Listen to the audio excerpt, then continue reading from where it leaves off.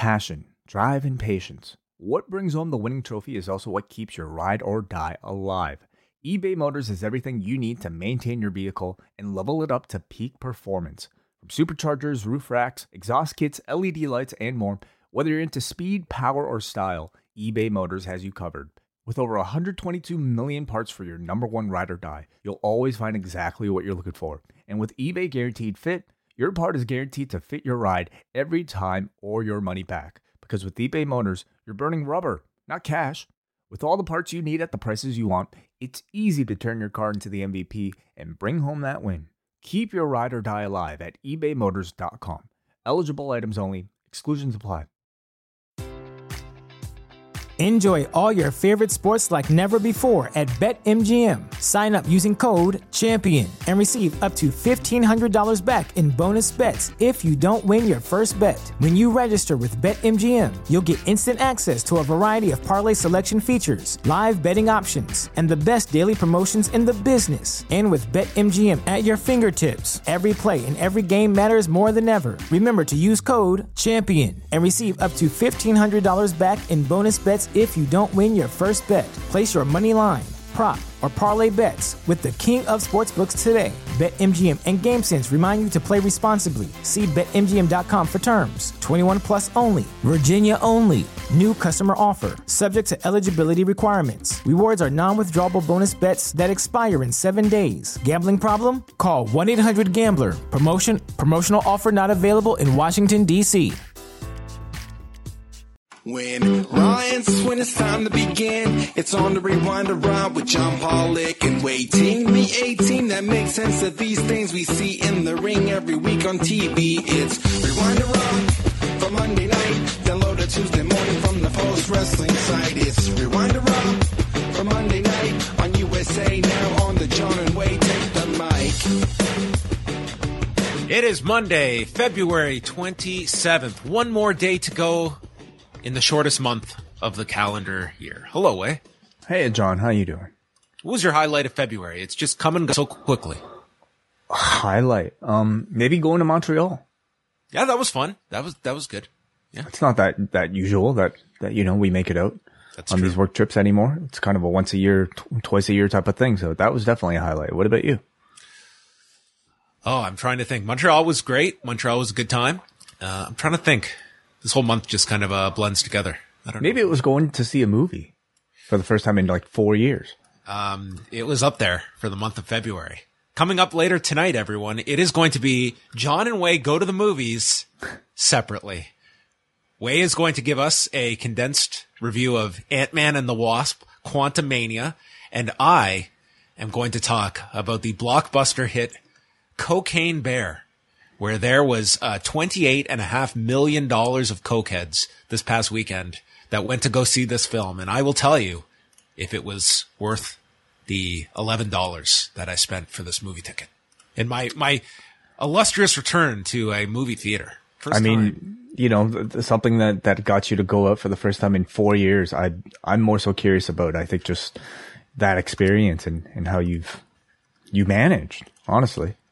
Well, all that is coming up later, so stay tuned. We've got a Raw review to get into. We've got the whole week ahead here at Post Wrestling. Very busy week. It is AEW Revolution / UFC 285 / WWF UK Rampage 92 week here at Post Wrestling. We will get into all of that. But first up, we are going to dive into some news items from the past couple of days.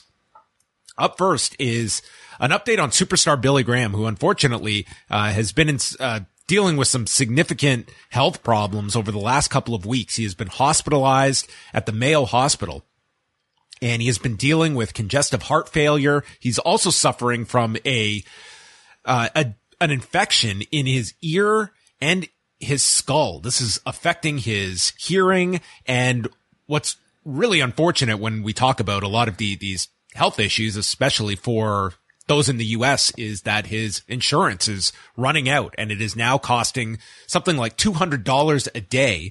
And his wife has been working, and now both of them have just recently contracted COVID. So that means that his wife Valerie can no longer visit him in the hospital, nor can she go to work. And they do have a GoFundMe set up. It's a really unfortunate story for an individual that, if you have followed, this has been like 3+ decades of health ailments for superstar Billy Graham, from transplants that he has needed. And he has been very forthright about the dangers of, he was a heavy steroid user, and believing that has caused him a lot of problems, throughout his later years. But, sending our best to, superstar Billy Graham as he is, in hospital. It just sounds, terrible about a lot of things that he is, dealing with all at once, and his wife as well now, both of them, testing positive for COVID. Over the weekend, Ring of Honor held their first set of tapings under the Tony Khan regime at Universal Studios. Wei, if you had gone by Universal Studios on Saturday and Sunday, you would have caught 39 matches for the upcoming episodes of Ring of Honor this month. It's looking like, I don't think they have officially stated that this is going to be a 2-hour show on Thursday nights, but it looks like it's probably going to be, based on the amount that they have taped for 4 episodes. I'm not going to go over results and stuff, but the matches that they are promoting for Thursday's premiere include Mark Briscoe against Slim J, with Mark Briscoe being in the first match, much like his brother was in the very first ROH match in 2002. So some connective tissue there. Zack Sabre Jr. defending the New Japan Television title against Blake Christian. They've also announced Claudio Castagnoli versus AR Fox for the ROH title, and Konosuke Takeshita against Josh Woods. And I am imagining there's going to be several other matches on this card, but this is all to build up a super card of honor. Number one, Wei, was there anything that came out of the tapings that grabbed your interest? And as we are a few days out for this premiere, what do you sense the curiosity among wrestling fans for this first episode? Well, first, I think promotion for this type of thing is kind of unique in that I feel like it's the type of product that relies on word of mouth coming off of these tapings, coming off of not necessarily spoiler results, but I think, match announcements, participant announcements, and just the general vibe of whether or not people who attended actually had a good time. And from what I was able to read, I would say it was overwhelmingly positive from the people that were there. I read many of the results. I think I pretty much read all of them. And I am very interested. This feels like it's not just, there's a lot of talent that you might see on an AEW Dark, but I think this feels like a significant step above that in terms of just the caliber of talent. I think there's a lot of talent that, probably doesn't get enough airtime on AEW TV that audiences are going to be happy to see that we'll get that time on this product. And also some New Japan strong, New Japan, I guess, interaction in the form of Zack Sabre Jr. that's announced, and even more to come, afterwards as well. So that one name in particular has me really interested about his future in, ROH. Yeah. It seems like we have a good outline of what they're building towards Supercard of Honor. Is this going to, can we go over the big programs that they have? Yeah. Okay. Spoiler alert. Everybody skip ahead, 2 minutes. I don't think this stuff is, too, let's talk about it. Yeah. This is not giving away anything on the shows, but it looks like the big matches that they at least tease coming out of these tapings. The obvious one being Claudio and Eddie Kingston for the ROH title. Samoa Joe and Mark Briscoe for the TV title. A program with the Embassy against AR Fox, Blake Christian, and Gran Metalik, who looks to be going by the name Metalik, dropping the Gran. So he's just Metalik, for the 6-man titles. Top Flight and the Kingdom look to be, working a tag program. But the most intriguing one is Wheeler Yuta, who said he will not rest until he defends his championship against Katsuyori Shibata. Yeah. That's the big one. Yeah. So, just at these 5 matches alone, it looks very intriguing for Supercard of Honor. And, I think a lot of people, just to see Eddie Kingston away from the House of Black stuff and as a babyface going for the title against Claudio, it's I think, going to be a refreshing change of pace for Eddie Kingston, who I think is being underutilized at the moment on AEW and is sort of, that's a guy that should not be lost in the pack in AEW. And he is at the moment. Yeah. I mean, he is currently in a program with Ortiz, but I personally speaking, I've really not been that interested. It feels like, House of Black has already spun off of all of that. I just want, a real no nonsense Eddie Kingston going for a championship, and maybe the ROH championship is where he'll be slotted. I don't know, like, he's the type of name that I think you could build a promotion around and might even, entice some people to pay a subscription fee once a month in order to see those particular matches. But for me, it's like a special attraction, like seeing a Katsuyori Shibata. He recently resigned with New Japan Pro Wrestling, and maybe this was part of the agreement. For whatever reason, New Japan is still not having him wrestle, but clearly Tony Khan is comfortable with letting him wrestle. And as a one-time draw, at least, or maybe a multi-time draw, if he ends up winning this championship, I find that very curious as well.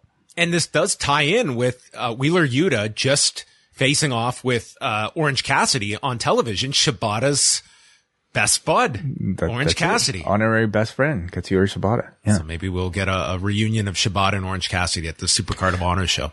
There's enough interest in these sort of like, special attraction names and just like, characters that, again, we don't see enough in AEW to pique my interest, at least in these first couple of weeks leading up into Supercard of Honor. And, these are tapings, and this is a product that's really going to have to make its name off of word of mouth. And, oh my God, did you see this? And people feeling like they're missing out on the conversation if they're not paying that subscription fee to watch. So that to me is the key. They need to be newsworthy, and that doesn't always mean just, man, this match is going to blow your mind. I don't know if you can separate a product with just that alone as the word of mouth. I think you want, hey, there was this unbelievable promo, or there was this fantastic angle, like stuff that is newsworthy, that there is conversation coming out of the show, to your point, that people feel that this is something that I'm missing out on if I don't see it. So I would say for at least this week, I'm definitely going to catch the show, and maybe we can talk about it on Friday night's show if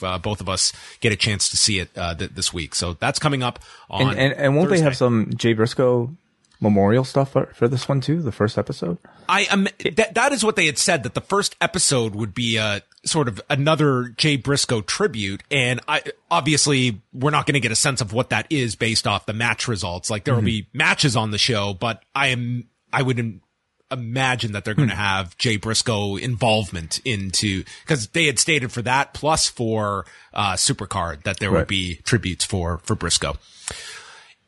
A&E did their latest biography on Sunday night, and this one was on Jake the Snake Roberts. And this was one that I did want to see, because Jake is an extremely compelling figure with a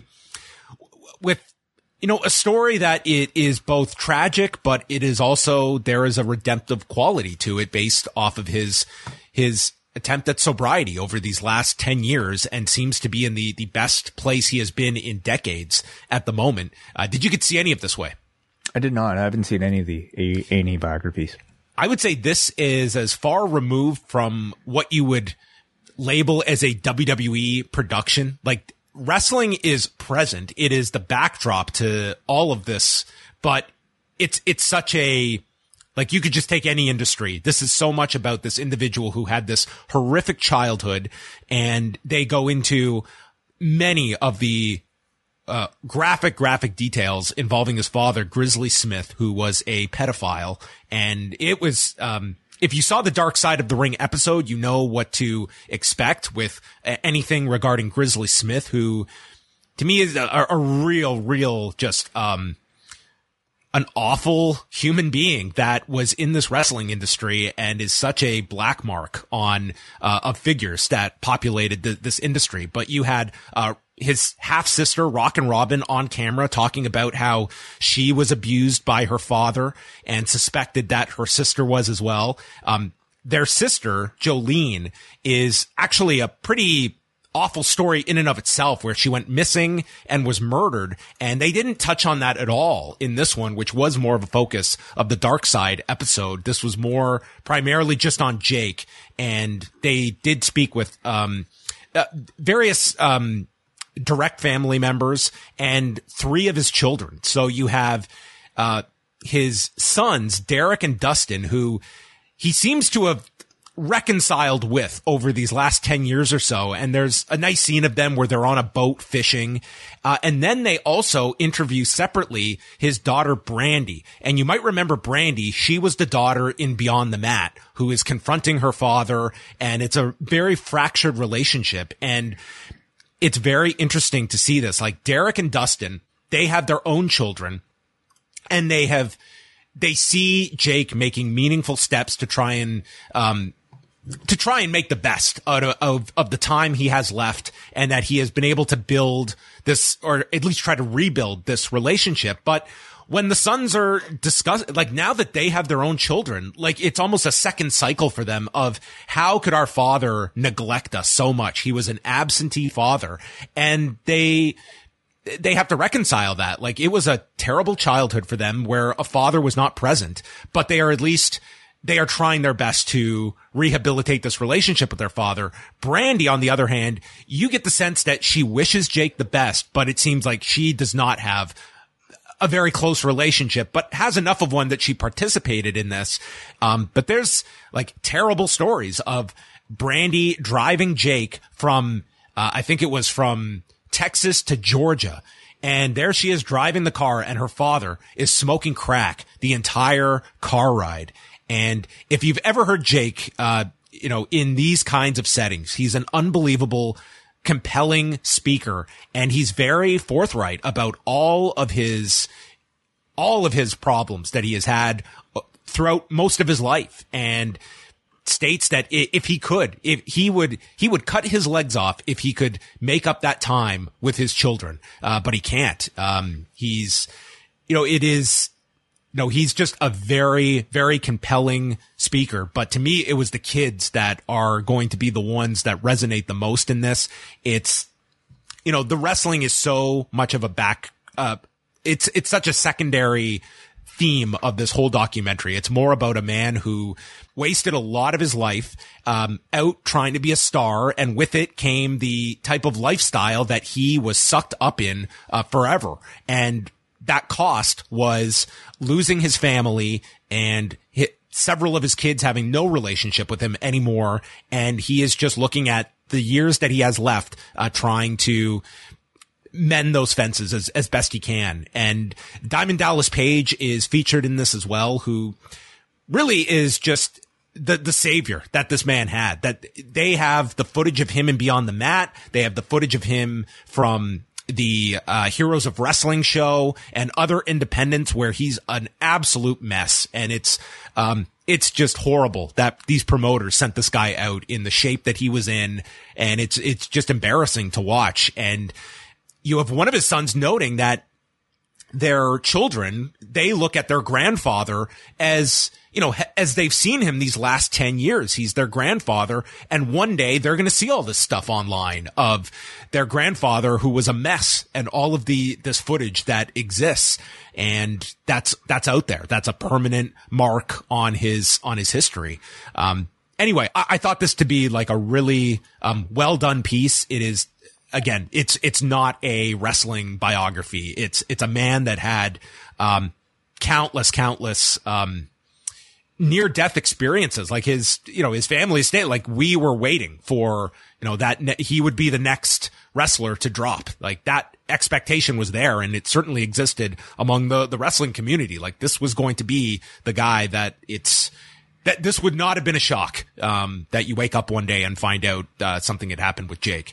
But it was, I thought a really well put together piece, and the family just, they were very honest and this did not have that just everything's perfect and I've corrected my life. It's the guy has reached sobriety, but that does not mean that you snap your fingers and all of these sins are forgiven. Like this is a guy that he will have to work the rest of his life, and some of those relationships will not come back. It's not just, you don't just tie this thing up with a bow after 2 hours and leave thinking that everything's fine and everything's corrected in his life. I feel like, at least for me, Jake is like maybe one of the first cautionary tales that I've been exposed to in this industry, largely because of Beyond the Mat. You know, prior to that, I'm sure this type of stuff existed, but I don't know if it's ever been like showcased as much as his, and to the degree that his life had kind of spiraled out of. And, you know, by all accounts, at least it feels like his health, seems to be stable. But like you said, you know, a lot of those scars aren't able to be healed. No. And even from a professional standpoint, getting away from the personal, here is a guy that when he came back for that run in 96, and he's the born again Christian, and they make his alcoholism part of an angle. And Jerry Lawler is interviewed on this, and he says he does regret that, because he said, like, I poured legit whiskey down this guy's throat as he's struggling, and he's back on the road. But you go back to that run, and a healthy Jake, he should have been the successor to Pat Patterson as Vince McMahon's right-hand man, and in a different lifetime, in a different type of, a clean Jake could have been among the most influential people in the industry for years. When you look at how old he was in 96 and what he had to offer. But that was never going to happen given his state. Mm-hmm. So anyway, next weekend they are doing a China, and there's a Rivals episode on Cena and The Rock. I have not seen any of the Rivals episodes, but this was one that I think people, you know, it's similar to the Lex Luger one. Like it's a guy that has gone through the gauntlet of issues, but Jake, it's extremely pronounced, and you hear the story of his upbringing, and it's a very tough watch. Like for anyone to, like, they have to put up a warning at the beginning of it just because of the, you know, the nature of what they're getting into. And it's horrifying. Like, to imagine this guy that from all accounts sounded like he talked about the fact that he had this dream of being an architect. Like it's just the furthest thing from what you expect of Jake the Snake Roberts. And he was largely poisoned by his childhood. It's, you know, he was molested by a stepmother. Just horrible things that he went through in his life. And he's an open book in this biography. Next is some updates that we have for Bloodsport 9, Josh Barnett's Bloodsport, that is going to be happening on the Thursday of WrestleMania week. So they have added several matches as well as a head referee. In addition to the Kota Ibushi Speedball Mike Bailey match that is going to take place, which might be among the most anticipated matches that week. They have now added Jon Moxley against Davey Richards, Yuya Uemura against Alex Coughlin, that had been previously announced, Davey Boy Smith Jr. against J.R. Kratos, Eric Hammer against Kelvin Tankman, Marina Shafir against Killer Kelly, and the head official will be former Pride referee Yuji Shimada. Wow. So they're going to referee cam return. Will Lenny Hart get another booking in pro wrestling in this quarter? I mean, I would love it. I don't know if she must command a pretty good price, don't you think? You know, she's not working a lot, I would imagine, but still, like she probably doesn't come cheap. I would think not. I think that Lenny Hart would probably be a tough one. I would say, honestly, I'm always curious who they get, because the commentary has always kind of been all over the place. Like Lenny Leonard has done these in the past. He's been very good at it. I would love if they grabbed like Michael Chiavello or Mauro Ranallo. They are in LA. I mean, there's I guess some possibilities. I don't think Mauro comes cheap either, and no, I don't know if that, you know, that Fight Plus deal is necessarily enough to justify something like that. But sorry, go ahead. Yeah. I was just going to say what you were like. I always look forward to Bloodsport.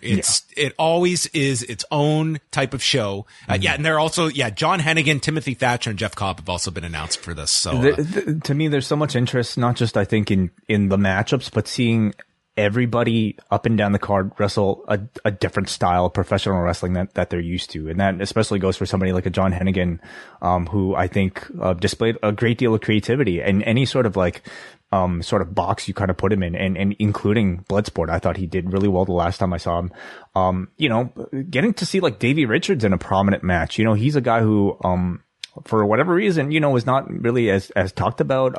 And maybe that's just kind of the stage, but this is about as big of a spotlight as, you know, a guy like that has had in many years in a match against Jon Moxley at a Bloodsport. So I'm really looking forward to that as well. Yeah. Last year, Moxley had one of the best matches of the weekend with Bib Busick on the Bloodsport show. So yes, looking forward to that one.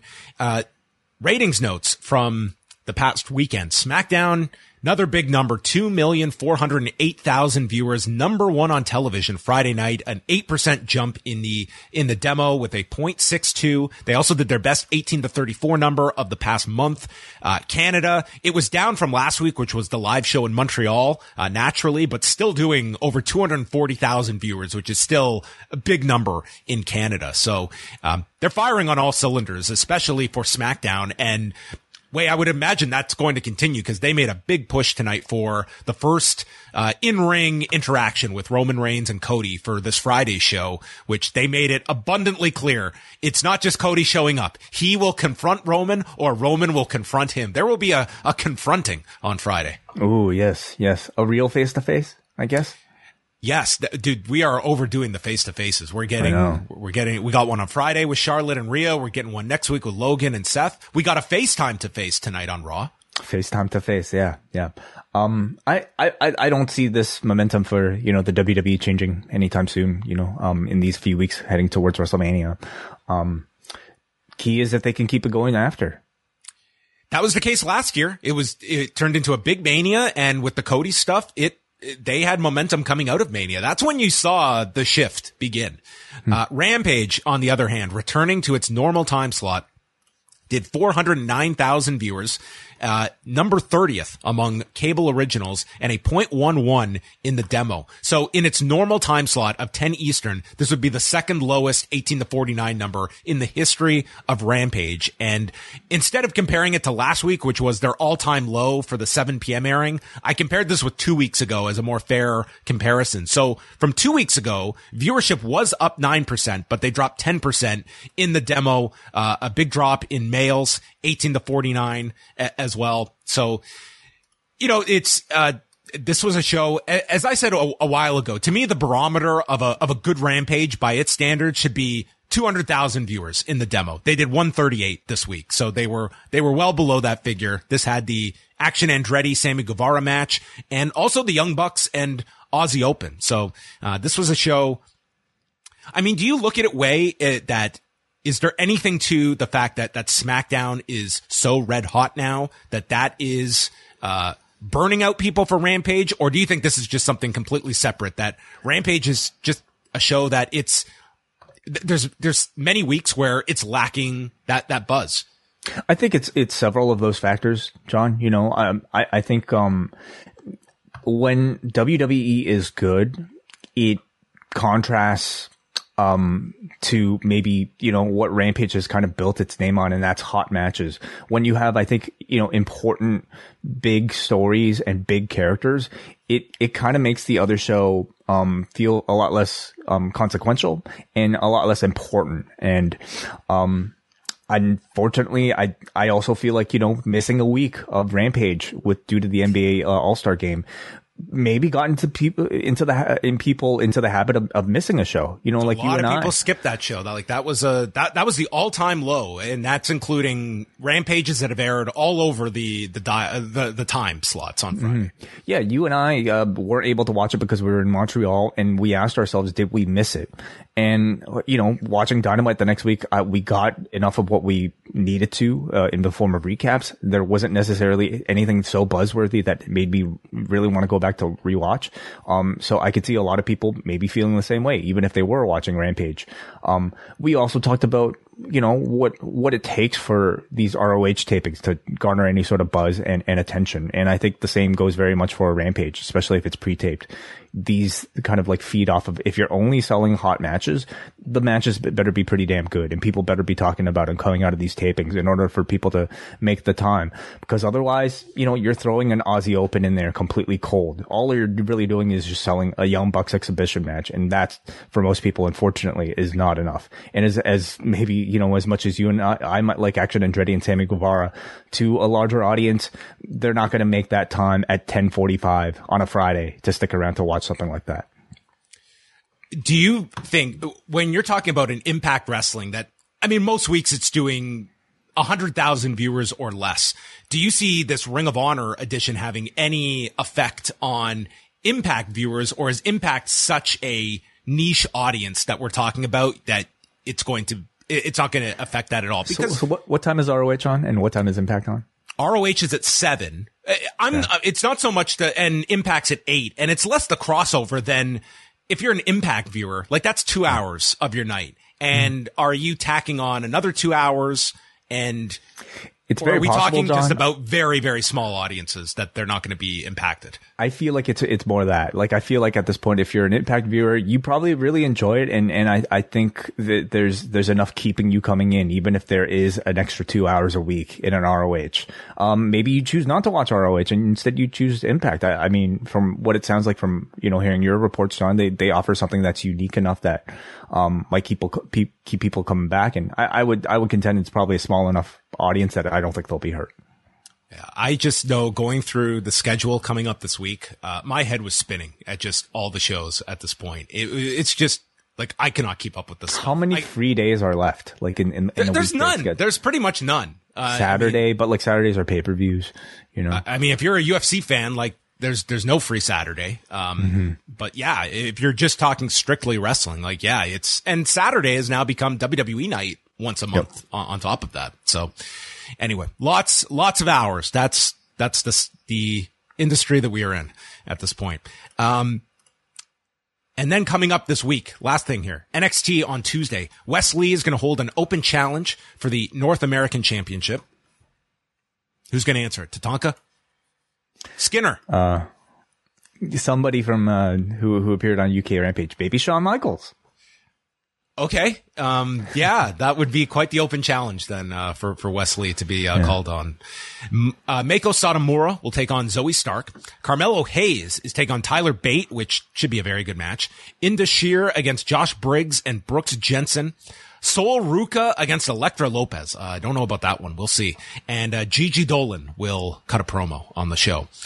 Dynamite on Wednesday has the Casino Tag Team Battle Royale, and the teams that they have announced so far are Top Flight, the Best Friends, Lucha Brothers, The Kingdom, Aussie Open, Butcher and the Blade, Silver and Reynolds, Matt Menard and Angelo Parker, Claudio Castagnoli and Wheeler Yuta, Preston Vance and Roosh, and I guess then we get the Joker team as well, since it is a casino match.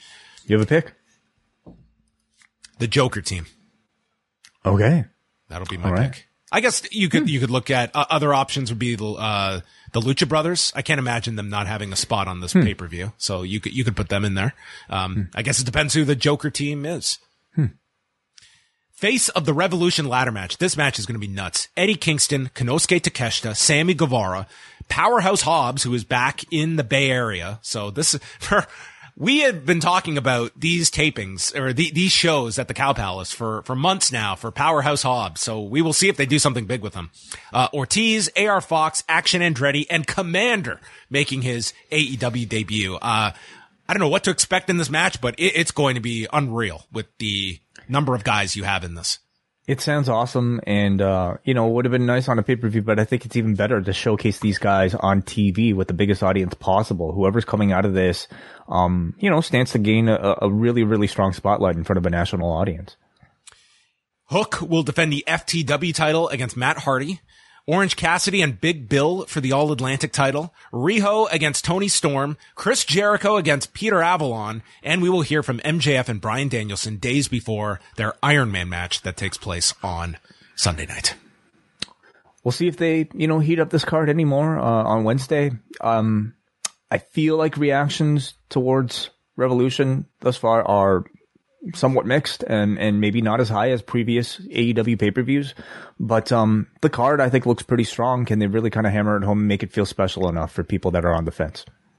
All right. All of your news can be found up at postwrestling.com, where you can also find all of our award-winning shows. Just this past weekend, a big edition of the NWA podcast dropping with guest Emilio Sparks joining Chris, Andrew, and Nate Milton. That's right. Yeah. You can also watch that, of course, at youtube.com/postwrestling. And WrestleNomics Radio talking about whether or not the WWE PC is a success. And also up right now is your review of Impact No Surrender with John Cena in the Post Wrestling Cafe. That is right. They held their special on Friday night. So, you can always catch that. Coming up this week, For Post Wrestling Cafe members, on Tuesday night, we will have Rewind Away covering WWF's UK Rampage from 1992. As the company was embroiled in scandal, business was tanking in the US, they packed up, they went on a European tour, and it was a pretty big tour for the company. They did very well, and this was the end of the tour in Sheffield, England, where they brought the audience Davey Boy Smith versus IRS in the main event. Hey, come on. The big thing coming out of this set of tapings, I suppose, or this videotape, I think what more people might remember it for, is of course a hidden gem in Shawn Michaels versus Macho Man Randy Savage. I believe one of only 2 technically televised matches that they've had, and this was the program that Randy Savage really wanted with Shawn. Yeah, so we'll be talking all about that. Plus, what else? What's the Bret match on this show? Bret Hart and Rick Martel, the Battle of Canada in England. Oh, all right, I'm down for that. So it's okay. So anyway, that's going to be coming up on Tuesday night. Then Thursday, we are doing a free show covering the first 3 episodes of the latest season of Drive to Survive on Netflix. So, first 3 episodes. Over the next couple of weeks, we will be reviewing the rest of the episodes. But this is episode 1, 2, and 3. And we have one guest confirmed. Yeah. We'll be joined by Chris Elliott. Those of you who, of course, are members of the Discord, or just listen to, maybe, the Wellness Policy, you're very familiar with Chris. He also happens to be a huge race fan. And, John and I, as big of an expert as we are, in motor racing, I think maybe we might need the help of somebody who's a bit more seasoned than us. So we'll be talking I don't classify myself an expert. Oh, come on. I'm sure you do. You drive, you drive I drive and I survive. That's all you need to know. That's it. You put gas in, how much more to it is there?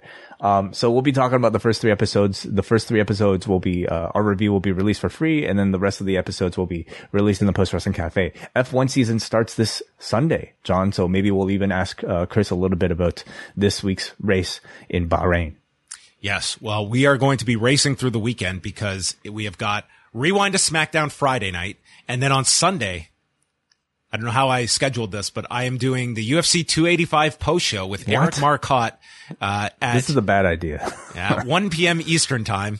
And then I will be back Sunday night with Way for AEW Revolution, with our post show starting at about 4 a.m, I'm guessing. Yeah, it's going to be a really long day for you.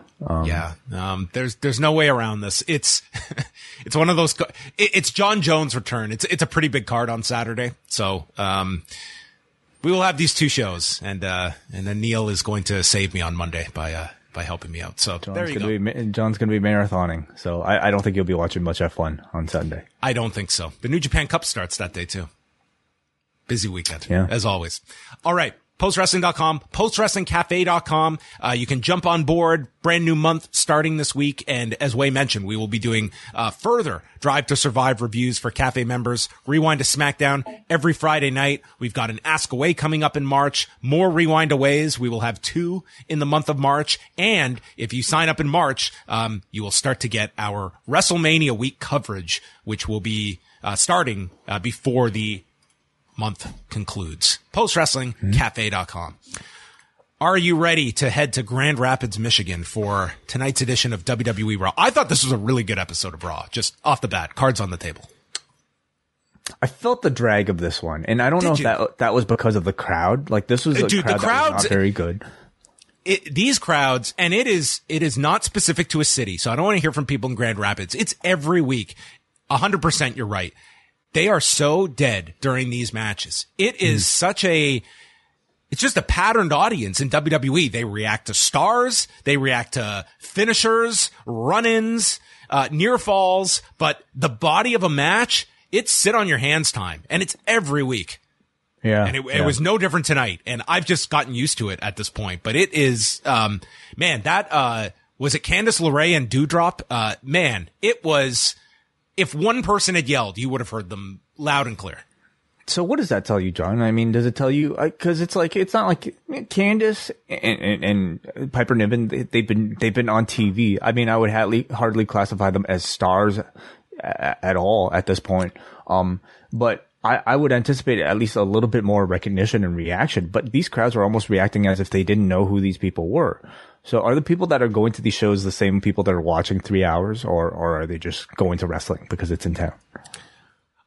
I find it to be much more pronounced on Raw than I do SmackDown. Like, SmackDown feels much more lively. And I don't know if that's just the idea that in a 3-hour show that you're in the arena and you know that these are going to be longer. I can't even say that, because it's not like these matches are super long either. Like, we're talking about, like matches, but like it's a longer show. There's a lot of downtime, especially when I don't know. I don't know if it's something where maybe just, the audience is just more in for the idea that there's going to be a lot more downtime. These are not typically like all action matches when you have commercial breaks built into them. Whereas, for by and large AEW, they just sprint through these commercial breaks on top of it. Like, they never let that crowd get down.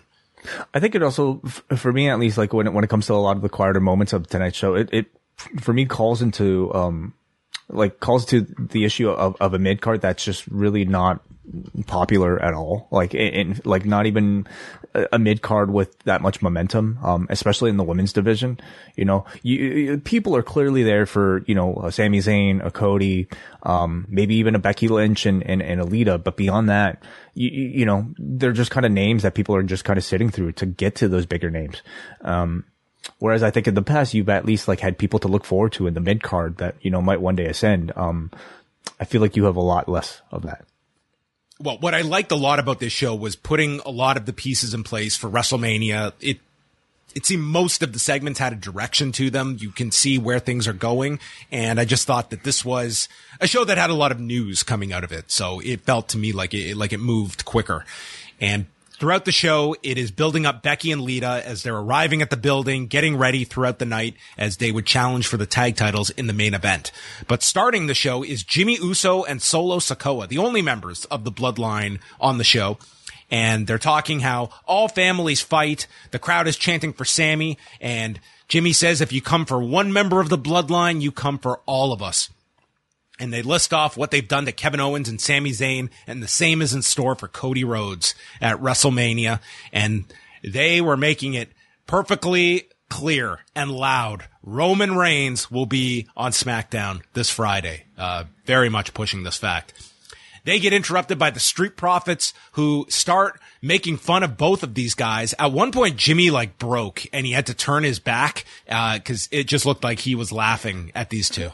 Yeah, I mean, they called them, they said, who hotter than Jim Dalla? And I mean, that must have been an inside joke, cause I don't really get the reference, so.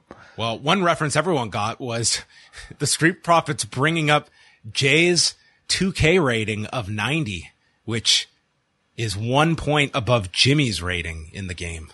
Ooh, it's like going home. Like, this is especially tough if you're a twin, imagine going home with your report card and you have to be compared to your twin all the time. Your twin gets a 90 and you got a measly 89. That's a whole letter grade difference. Yeah. I had to go through that in high school. I took a philosophy class a year after my brother did, and I got a 90% on an exam. And I thought I hit the jackpot, like 90%. What are you going to say bad about 90%? And my teacher goes, your brother got 100% on this test last year. Ooh. So he got perfect. I guess there is a way to be better than 90%. So thank you for making this 90 feel like a failure. Maybe that was their way of motivating you. I decided that day, I'm not going to be a philosopher. Made my decision right that moment. In some ways you are, I would say. I guess so. Yes. Yeah. Well, Jimmy Uso and Solo Sikoa took on the Street Philosophers. Kevin Patrick notes that Jay is not here today, and they replayed Ford's flip from the chamber. I was glad they at least replayed this, as opposed to just completely ignore it after he wasn't on TV last week, and they called it a star-making performance for Montez Ford. During the break, this was just notable for Canadians, that with the house shows this weekend, they are promoting, for Saturday in Toronto, Roman Reigns against Sami Zayn and Kevin Owens against Solo Sikoa. And then the next night in Kitchener, if you want to make the drive to Kitchener, you will get Gunther versus Drew McIntyre and Bray Wyatt versus LA Knight in a lights out street fight. Not branded, not Mountain Dew. I mean, Canada Dry.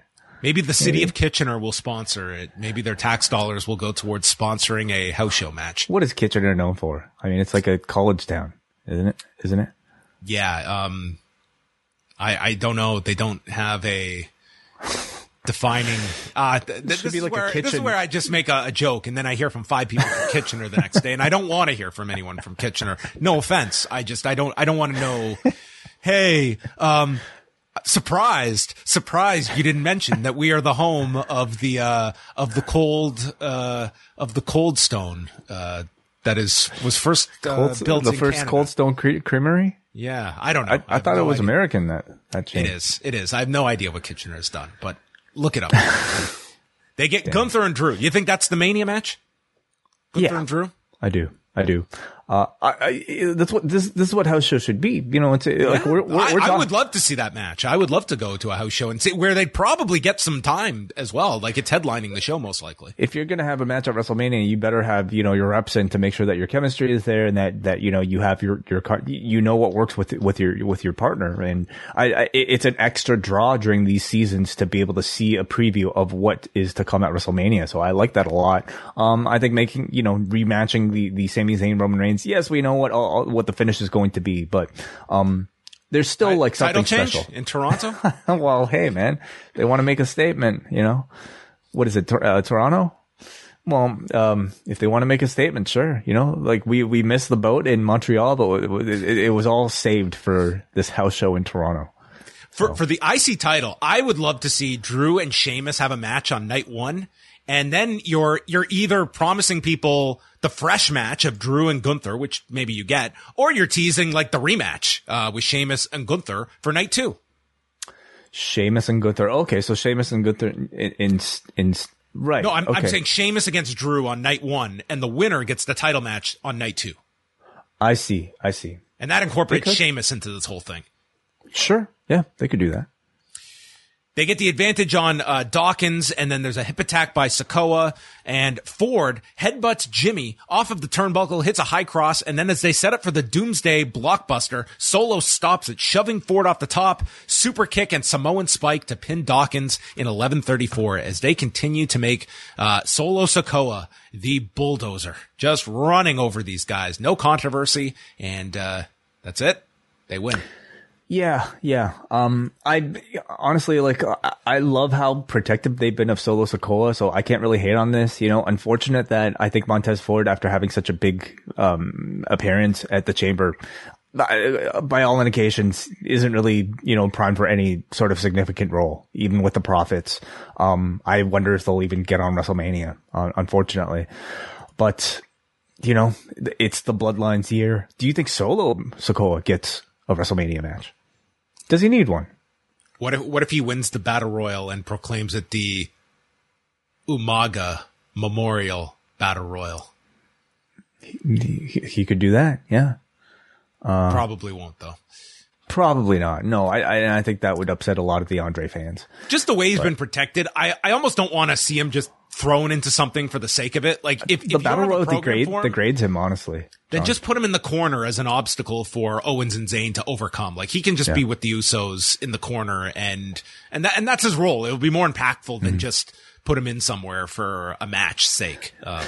But if you're in a tag team in the WWE right now, like, unless you're Sami Zayn and Kevin Owens, and they're not even a tag team yet, unfortunately, I don't know if WrestleMania is looking that great for you. I mean, with the way these belts are, just that entire division is kind of iced.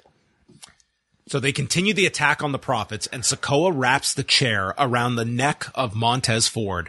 And as he goes to deliver the hip attack, Kevin Owens runs in, super kicking Sikoa, and stuns Jimmy, and is also now donning a black hoodie, much like his nemesis Sami Zayn is. Well, it is. Are they going to have branded hoodies for WrestleMania weekend to sell? They have them every year, John. Like, you've been to the Access store, dude. But just these plain black hoodies, nothing on them, that they'll sell for $75. I'm sure they could fit a WWE logo on it somewhere and justify, charging $100. Maybe they'll come out with their own weightlifting belts. Sami Zayn and Kevin Owens? Yes.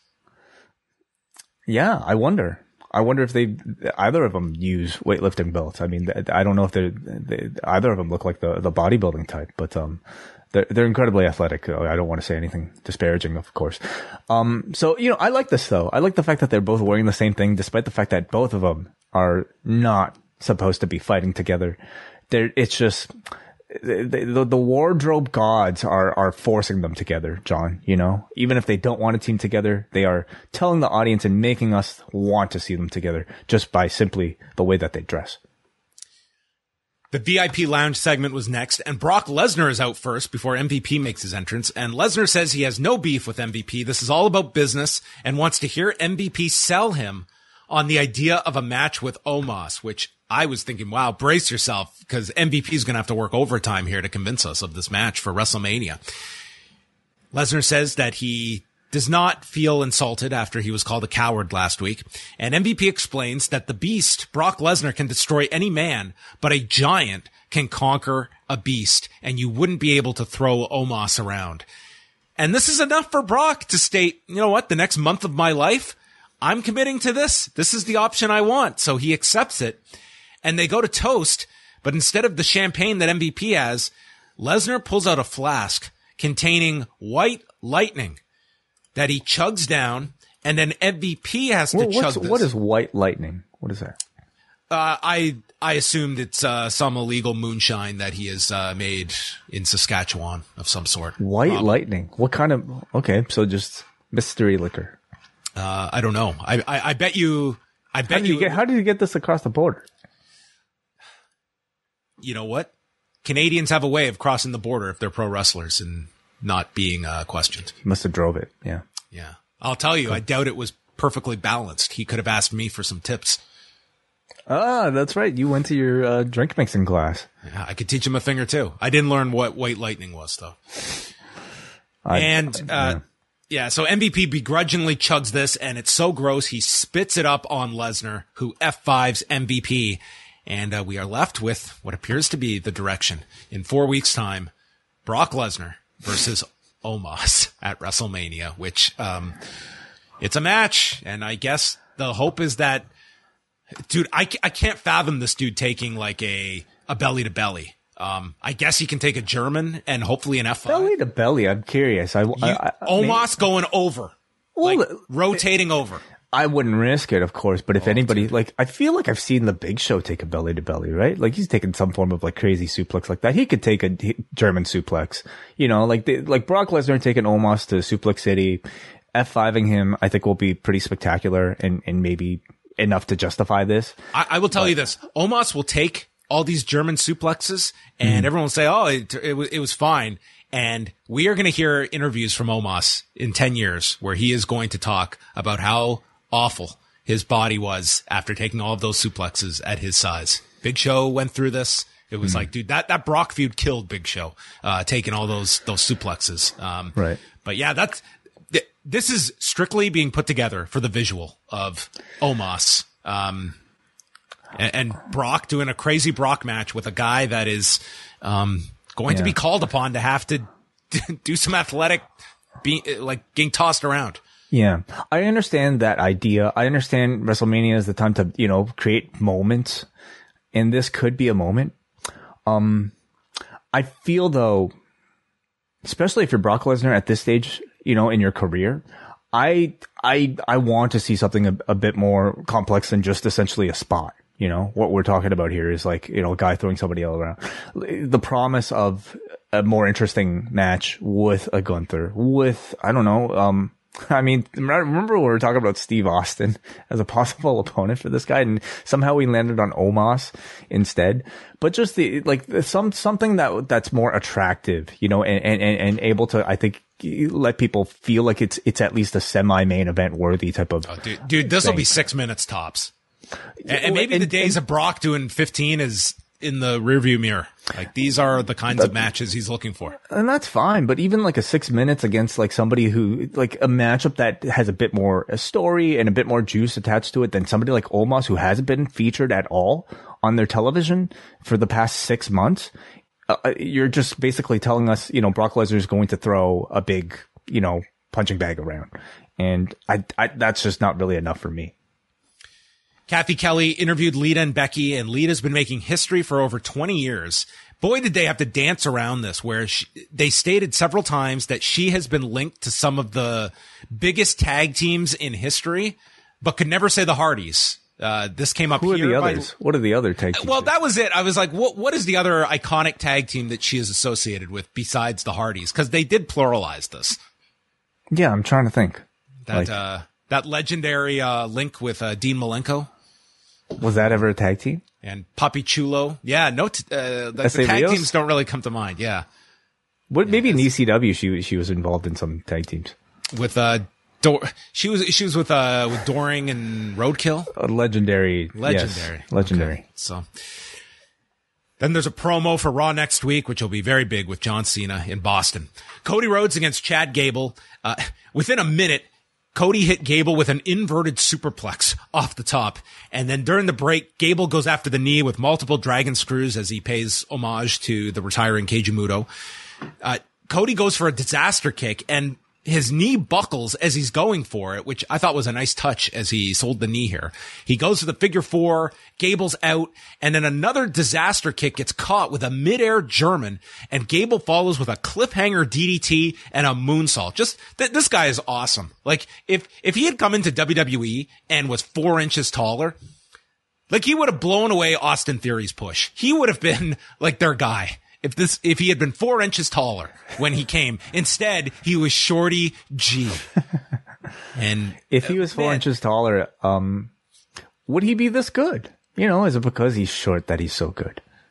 I don't think if he was 4 inches taller, he would just be Kurt Angle. You know, and I don't even think I think he'd take that. I think that's an okay template.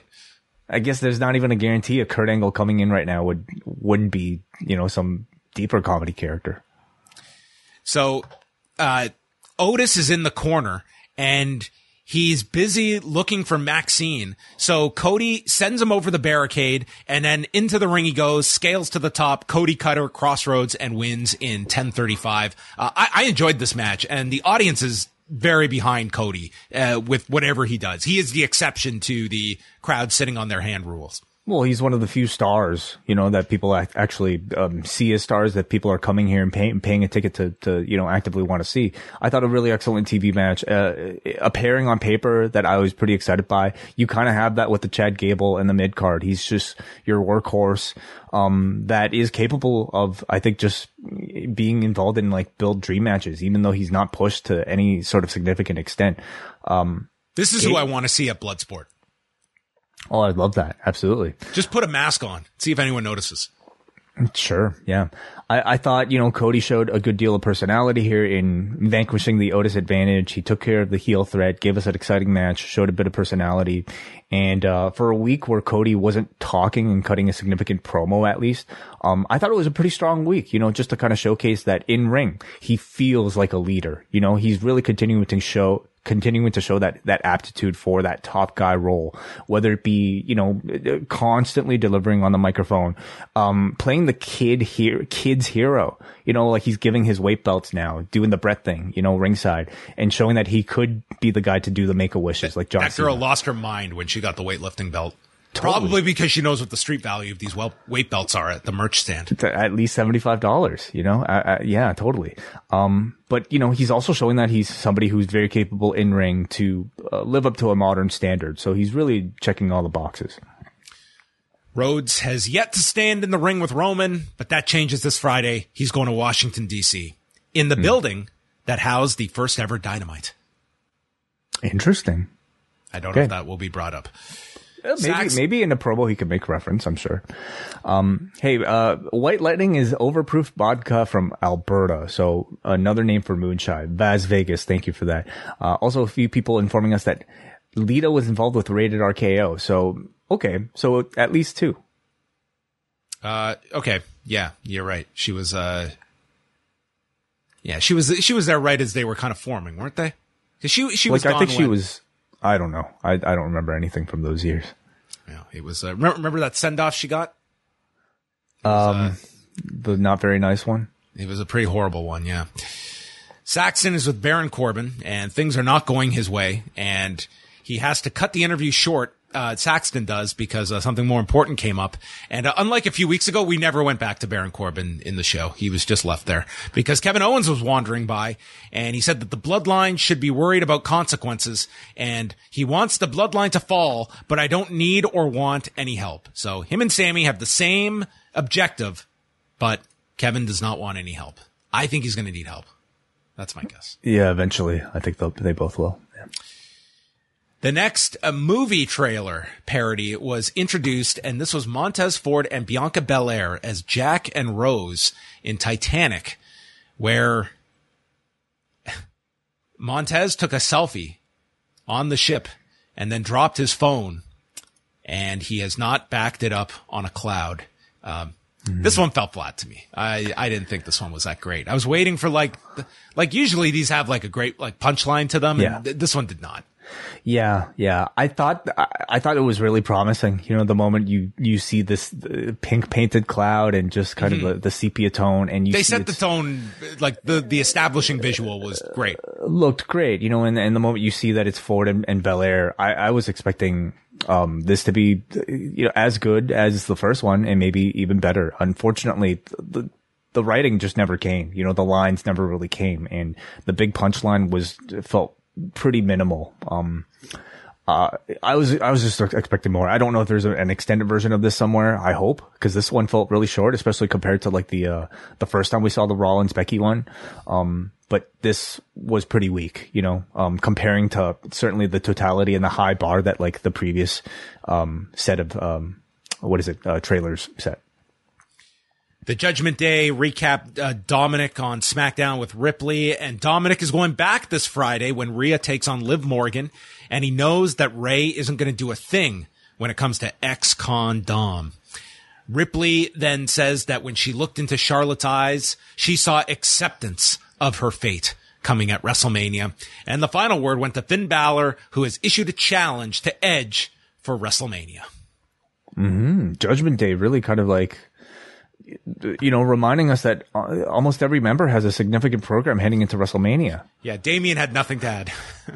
Yeah, and I'll be in your corner, Finn. He did the intro at least, you know, so. And maybe he'll have something, you know, by the end of this. It looks like he's building something with Gargano, so we'll see.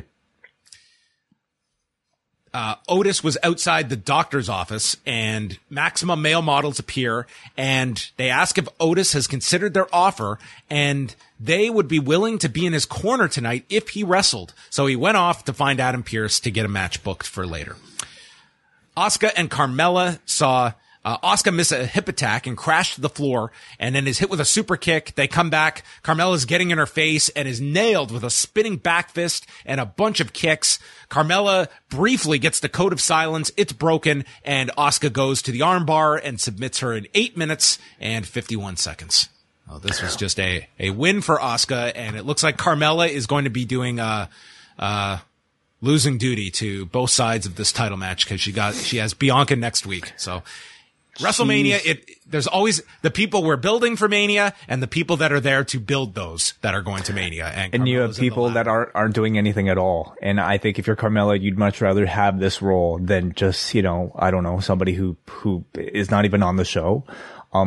I would contend that she's actually a very important part of this roster because you don't have many heels in this division that I think the audience even knows, you know, that are capable of building a certain degree of heat. And Carmella is able to. Like, she has enough personality that she can get people's attention and she can draw a reaction from the crowd so that somebody like an Asuka or Bianca Belair can beat them up and, you know, get a good reaction. And I thought the match was actually, like, pretty good, in my opinion. I thought it went a pretty fast pace. I thought Asuka's intensity really came through. Carmella, you know, did a good job taunting the crowd. And, this, though, was probably where I started to notice the crowd, like, really start to wane, for a lot of the matches. Well, Asuka called out Bianca, and Bianca storms out because she doesn't like Asuka's tone and informs her you can't spell WrestleMania without EST. And with that, Carmella shoves Asuka into Belair, and Carmella proclaims herself the best. And she will take on Belair next week. Mm-hmm. Yeah, I really feel like Bianca's personality has kind of been lacking as of late. You know, ever since the Alexa program, I feel like I've yet to really hear a fired up, genuine Bianca Belair promo.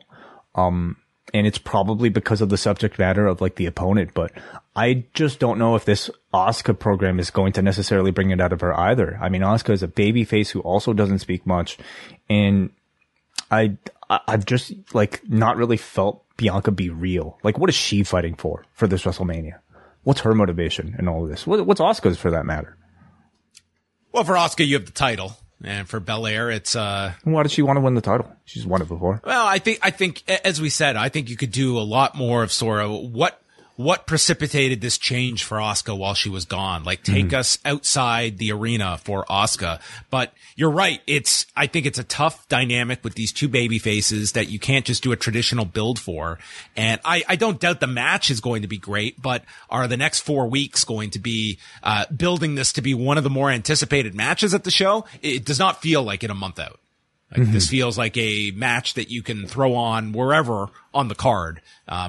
But I would think you want this to be a higher, if you're comparing the two women's programs, it's very clear which feels like the A women's title program this year. I mean, and that's largely because of Rhea. You know, Rhea has the story of wanting to overcome the, first WrestleMania, loss that she had. Yeah. We've yet to, and it's still early, but I really hope they establish something for Belair and Asuka. Yeah. And the SmackDown one, it has its issues too. It's a very confusing story where it's like there's this clear, fan favorite in Rhea Ripley, but that's not the story they're doing. And Charlotte is like, I believe she's trying to be a babyface, but does not come off like it. So anyway, we have time, but it's certainly a perplexing one. Piper Niven against Candice LeRae. Nikki Cross followed Candice to the ring, and after Niven, this was the match where it was silence during this one. Niven hit a senton, and then LeRae comes back with an elbow, drives Niven into the buckle, and then LeRae gets shoved to the floor, and Niven tosses Nikki Cross into the barricade, and as she rolls into the ring, Candice catches her with a roll-up in 2.5 minutes. So Candice LeRae beats Piper Niven. Mm-hmm.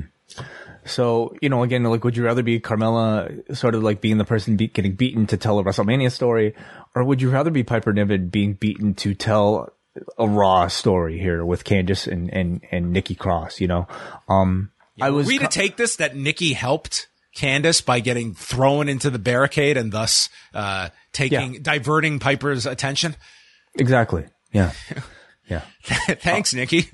Well, the idea is that she at least tried to help, and I for somebody like Piper Niven, it's questionable that she would be the one kind of put into this role, because I think you're still just trying to establish her right now as like a dominant threat in this division.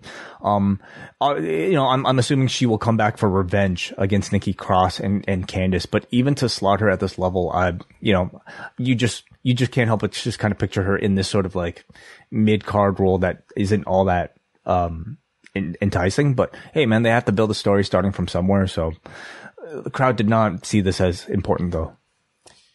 And then Mr. Segway, Byron Saxton, welcomes in a man who knows Candice LeRae very well, Johnny Gargano, who enters the shot noting, yeah, she's my wife. And with that, he alerts us that he has a match with Otis. He's not fully recovered from the chamber yet. When the Judgment Day enter and Gargano mocks them as the four of them going through a goth phase, and Priest is not amused by this term and threatens him.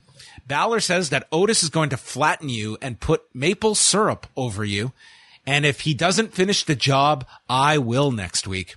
Gargano says, that sounds delicious. Right. Where has this man fallen to? Finn Balor or Johnny Gargano? What do you mean? Johnny Gargano. Oh, yes, I know. I don't know. Like, again, it's Triple H that's writing these shows, or at least in charge, and you figure there's somebody in this world who knows how to book a Johnny Gargano as a serious babyface, it would be him. Yet it's like this entire duration he's been involved as some sort of side character attached to a comedy storyline. And I'm sorry, but comedy is not this man's strength. I don't know if he just really loved the way or something, but I don't think comedy is the best use of a Johnny Gargano. Dude, when he came out for his match with Otis, you have Corey Graves on commentary telling you, the audience, that Gargano has a haircut that you grow out of when you're 12. Like, where is this Graves coming up with this? Because in another era, that screams Vince in your ears. That is making fun of this guy's haircut. He has a 12-year-old's haircut. Your baby face that you should be getting behind. Like, I don't know. It's, but it's, Gargano Balor on TV, I think that's a pretty, strong hook for NXT fans, at least, who remember. And then it looks like Gargano versus Priest might be the long-term program. Do you think that's a Mania match or TV? That feels like TV. It does not feel big enough for WrestleMania. Miz TV. Miz comes out and he reveals his wife's anniversary present, but he wants to reveal it with his guest, who will be the host of WrestleMania himself. He will host WrestleMania, and it will be bigger than the Golden Globes, bigger than the Oscars, and make more news than Will Smith slapping Chris Rock. All right, you were right. It was not a pregnancy. No, he is. He's hosting WrestleMania. He is just as good. and he's having and we're getting twins this year, night 1, night 2. That is right. Yeah. So, I mean, makes sense. He's the Hollywood guy. Having him host, essentially, what is a host of WrestleMania? Like, a guy comes out, cuts a promo at the beginning, and that's it. Right? Do a couple segments, do something with a celebrity, take a bump, whatever they come up with that weekend. Seth Rollins interrupts him, and Miz is upset that he's ruining his announcement, and Rollins says that Miz is acting like a B-hole. So Miz says, "I'm not a B anything. I'm an A-lister." To which Seth says, "That must make you an A-hole." Seth requests that The Miz call Logan Paul on his behalf. Miz refuses, so Rollins knocks him out cold, takes the phone, takes a photo of The Miz, and then FaceTimes Logan Paul and makes a crack about Jake Paul losing to Tommy Fury on Sunday. And asks, "How's your brother doing after that loss?" And he issues a challenge for Logan Paul to show up at Raw next Monday and ends the call by saying, "Bye-bye, bitch," and hangs up on the man. Mm-hmm. What I was constantly fixated on with this particular segment was how they managed to get that over the shoulder shot on Logan Paul of the cell phone. And I can only assume that they pre-taped this particular shot.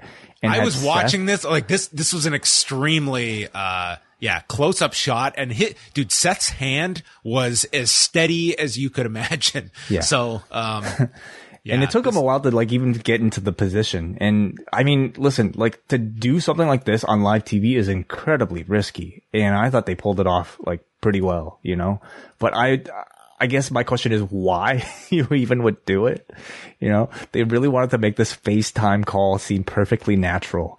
This FaceTime that just happened to be hooked up to, a big screen. Anyway. I thought it was clever. I liked it. It was something different.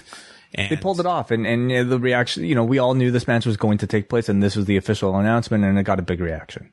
Yeah, quite honestly, I'm looking forward to these two having a match. I think it's going to be.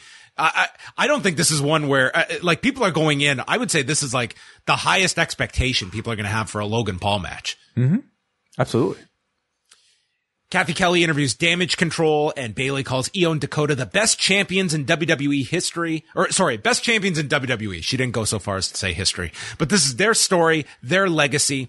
Then Austin Theory walks in, and next week he is going to get into John Cena's face to show him the respect he has for John Cena as we get that program off and running. Yeah, not really kind of leaving any sort of mystery there. They're pretty deliberate in telling you that it'll be Austin Theory versus John Cena. I guess they haven't announced the match, and if you're not expecting that, then that'll still be a what if Cena says he's busy?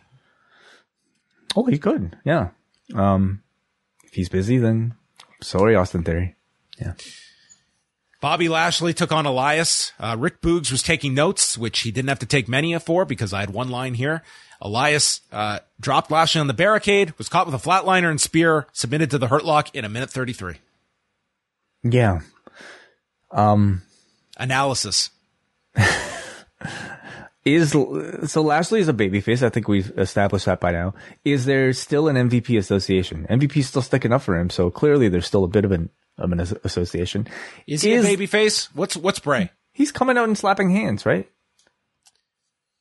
Well, but I guess Bray is a babyface, so maybe Lashley isn't then. There's no one I feel worse for than Bobby Lashley. I hate this program already. More importantly, does the Hurt Business actually still exist? Not this week. They're off and on. Okay. They've had their issues. Okay. Okay. They're like a for hire type of. The Hurt Business exists on weeks when they need to exist. Got it. On weeks like this, they don't need to exist. And for the fact that they're leading to this Bray Wyatt program, maybe they don't need to exist. It's like a band that, like, I don't know, only gets together for the tours and then otherwise they're broken up. That's it. Lashley is not in a good mood. He owned Brock at Elimination Chamber and he resorted to a low blow. So keeping this Lesnar thing in the back of everyone's mind, or maybe the front of their mind too.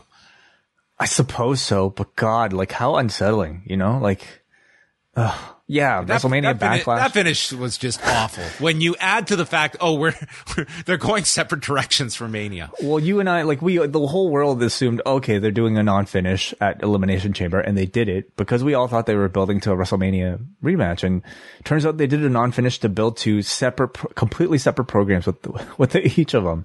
And yeah, WrestleMania Backlash or Saudi it may be likely. That's what I'm thinking is Saudi Arabia to get Brock on that but show. Still, like you're delaying it by so much, and the low blow was so lame. Well, Bray appears on the screen and he does the Muscle Man dance and tells Lashley, "Erase your mind and you should run." And I would too from this program if I was Bobby Lashley. But he drew the short end of the stick for WrestleMania, that he's in this and God knows what this is going to be. So who wins this? How would you book this one? If you've been so protective of Brock and Bobby Lashley heading into WrestleMania, who wins this Bray Wyatt, Bobby Lashley program? Oh, I hope it's something goofy. I hope it's an animated match. Like they fight in this little cartoon gym and it's an animated version of Bobby Lashley against a real life Bray Wyatt. I hope somehow Bray is able to bring back Lashley's sisters and he's able to take us through the Firefly Funhouse of the Bobby Lashley WWE run. Maybe throw a bit of Trump reference in there. Maybe do the butt pose. Leo Rush can come in for a one night only appearance and tell him to hit him with the pose. There's a lot of material you could work with. Adam Pearce is with Chelsea Green, who is complaining about being sent to Ottawa, Illinois. She had never heard of Ottawa, Ontario, which was a funny line, as Pearce says, "You're Canadian." And She's Carmelo, from BC, though. Yeah, that's true. They're not aware of that many she provinces. Didn't take geography. East. Yeah. I was waiting for the question of why did you fly me all the way to Grand Rapids for this? And she then meets Carmella and they hit it off immediately. Yeah. Yeah. I mean, they're kind of very similar in character, you know? And I think they already showed a good bit of chemistry. There aren't many tag teams in the women's division, period. And I think this is a way to kind of breathe a little bit of new life into the both of them. This could certainly work together. I still feel Chelsea's doing very, very good in this role. And it's, finding, if she can play off Carmella and they sort of amplify the other, it's something. It's going to be reliant on Adam Pearce to just be even more annoyed than ever at the both That's of them. fine. That's fine. That's his role. Otis and Johnny Gargano. The first half, Graves and Kevin Patrick argued about Wisconsin. Massey grabs Gargano on the floor, and then Dexter Lumis is in the crowd and starts choking Massey, and Graves says Gargano was flirting with Maxine when he hits a DDT to Otis on the edge of the apron, one final beat, and pins Otis in 2 minutes and 53 seconds. This died in front of this crowd too, man. And I think it tells you a whole lot about, Otis is like somebody who the crowds have been responding pretty well to, and they didn't here tonight. And Johnny Gargano, like, firmly in the category of like people that most, WWE viewers don't seem to care about at all. He just does not feel special. Kathy Kelly interviewed Paul Heyman. This segment was purely for anyone that didn't understand Cody going to SmackDown was to confront Roman Reigns, where the segment he stated Kathy interrupts and says, no, Cody just said he's showing up on SmackDown. And Heyman says, either Cody will confront Roman or Roman will confront Cody. There is no ambiguity here. You are going to see these two in a ring together on Friday if you tune in as we strive to remain the number one show on television on Friday nights. Mm-hmm. Yeah, no, it's good.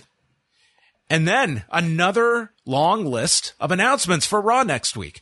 Kevin Owens against Solo Sikoa, face-to-face between Logan Paul and Seth Rollins, Finn Balor against Johnny Gargano, Bianca Belair against Carmella, and the return of John Cena. So, looking like a very big show for Boston next week. I'm loving that they're at least announcing more than 3 things, for ahead of these Raws. I mean, it's a pretty good looking show on paper. Gargano versus Balor, that looks very good. Owens versus Solo, if they're given time, that'll be very good. You have a big face to face. I mean, this is being poised as a pretty big edition of Raw. So they have, when they announced Cena, they were at something like 7,700 tickets. They are now at over 10,000 since they announced Cena's edition. Do you think that they will hit, 2 million viewers next week? What are they usually at? What's the average? A normal week without football is 1.8. Last week they hit 2 million, just over 2 million coming off Elimination Chamber. And I'm going to say yes then. I think they will too. I think Cena is going to mean a lot next week. So a big show next week. Final segment of the night. It is Dakota Kai and Io Sky against Becky Lynch and Lita, her best friend, teaming up for the first time. The woman that is associated with a pantheon of legendary tag teams going back to Harley Race and Larry the Axe Hennig, the Rock and Roll Express, Art Barr and Eddie Guerrero. She managed them all. Going here for the women's tag titles. The crowd is chanting for Lita.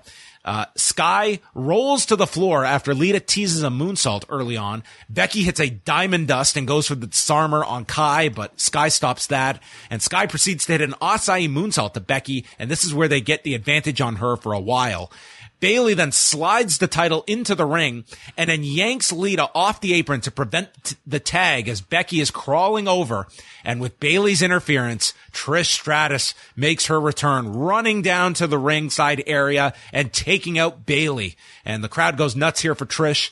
And Lita then gets the hot tag and hit a tilt-a-whirl head scissors, and she gets stopped from climbing, gets out of the way of Io's over the moonsault, and then hits a twist of fate, once again goes for the moonsault.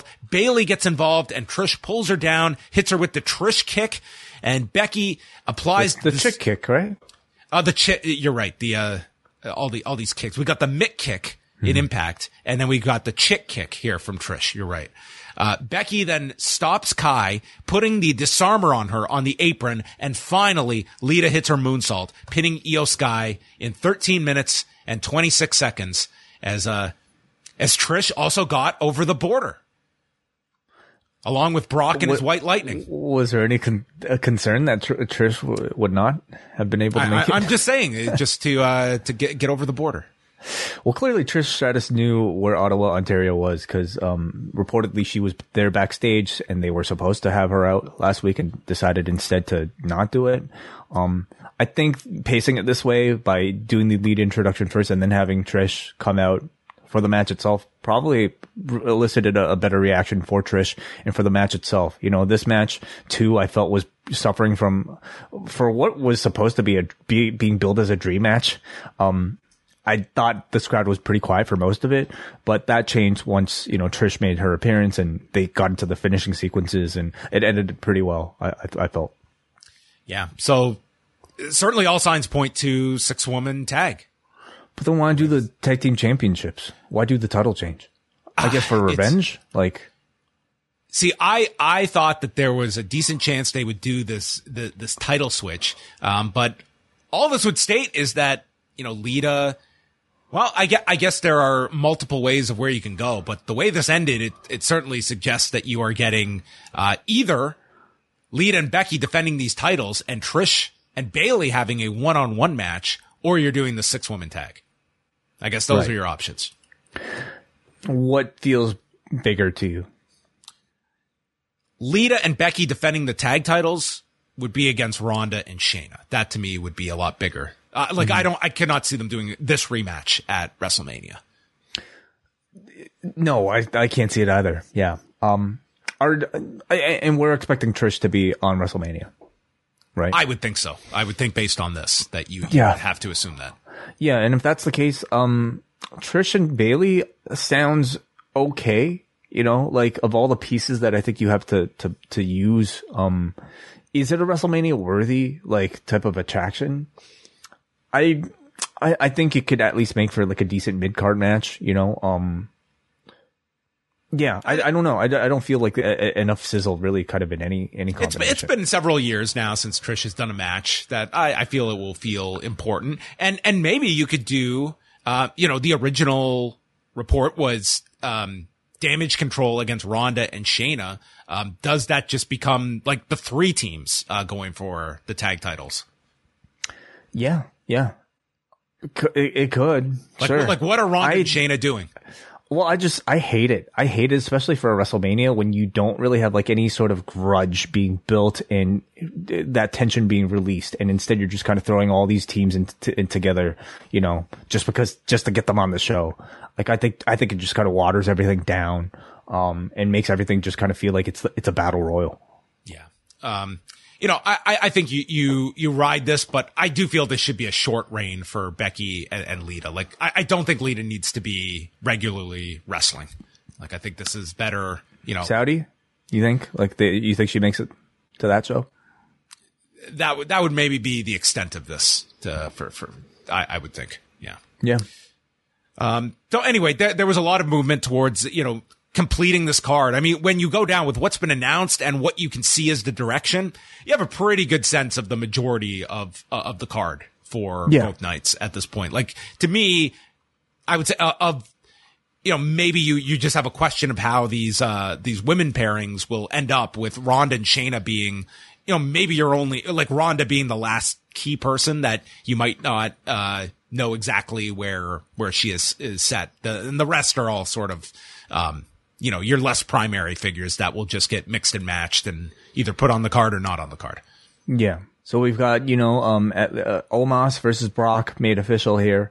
Logan Paul versus Seth Rollins. We've got Bray Wyatt and, Bobby Lashley, Ray and Dominic. Ray and Dominic. Yes. How are you feeling this card is shaping up so far for me? So it's a 2-night card, and without knowing like what's on, either one, it maybe it's a bit tougher to say, but I think it's a combination of like cool to and definitely like a Brock Lesnar Omos is more on the side. Whatever that is happening right now with this Becky Lynch situation is a bit but I'm actually quite interested in Seth Rollins versus Logan Paul. I'm very intrigued by that match.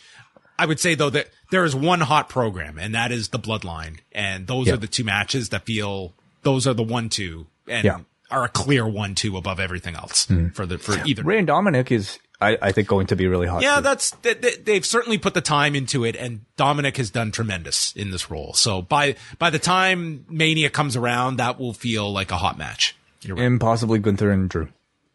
Right. All right, that is Raw, and at this point, let's quickly go through feedback before we head off to the movies, and we will pull up our feedback on the forum. You can also throw in any super chats if you so desire, and let's start things off with Alex. Halo. Yeah. Yes. He writes, I have some thoughts on tonight's Raw. Even though it feels like no one is looking forward to seeing Omos and Brock, I have to say Brock feels like the smartest man in wrestling at the moment. He gets to work a feud where the pitch is based on just one F5 and gets to work off MVP, whereas Bobby is going to be stuck doing a feud with Bray, where my hope is that he comes out the other side with minimal damage, but given tonight's skit, I'm not going to hold my breath. Seth's bye-bye bitch delivery to Logan Paul was the highlight of Raw tonight. I'm looking forward to seeing what direction this feud goes, and the match itself, it feels like it could be the highlight for this year's card. Last thing, does it feel like Carmella will get shoehorned into the Asuka-Bianca match to possibly eat the pin and protect Bianca in the process to coronate Asuka? It feels like that's the direction with all the Carmella involvement in this feud, unless she's just being used to make both women look strong. I see this more as the latter. I do not see Carmella inserted into that match. I think she's just there to be wins for the primary figures in the program. Yeah, it's very possible they could go, that suggested direction.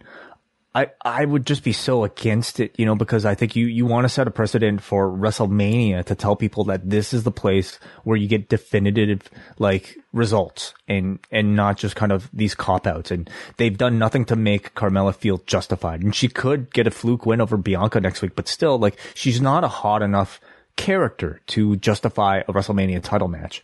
It, to me, would water that matchup down. And knowing, you know, the only result that I think, you know, it could justify her being a part of it, I think just, to me, takes away a lot of the luster from the match. Let's go up next to Kate from Montreal, who joined me on Friday. Kate says, I wasn't looking forward to Lesnar versus Lashley 4, but now that it looks like we're getting Lesnar, Omos, and Lashley Wyatt, I kind of missed the time when there was only one match I didn't want to see. If they turn either or both into a three-way with a bear on cocaine, I will change my tune. I'm not sure what's happening with Carmella, but I'm inclined to think the same as the post above, that they're thinking of including her in the match with Bianca and Asuka to have her take the pin. If not, it at least feels like they're putting enough emphasis on her since her return that there has to be some plan for her at Mania. So Kate seemingly seems to disagree and feels like they have done at least spotlighted her enough. We'll see. We'll see what happens next week. And Alexander from Portland, I feel less interested in Mania after tonight's show. MVP and Lesnar's segment just fell off. Bray feels way too silly for a program with Lashley, and with Becky and Lita as the tag champions already, I don't know what team, if any, could be heated up to be great challengers. I don't know any fans that actually want Omos and Lesnar. Why couldn't Lesnar have beaten Omos at the Chamber to build up Lesnar and Lashley at Mania? Bray and Lashley at Mania could be a great match, but regardless of who wins, I feel the loser could be really hurting the loss. Highlight of the night was Chad Gable. If the Alpha Academy is splitting, I hope he gets a solid push. All right. So, I can't say either angle for Lesnar or Lashley tonight built their respective program. Yeah, I'm guessing they just wanted to save Lesnar versus Lashley for either Backlash or, you know, King or Queen of the Ring. Gotta take it back to Saudi Arabia. So maybe that is it.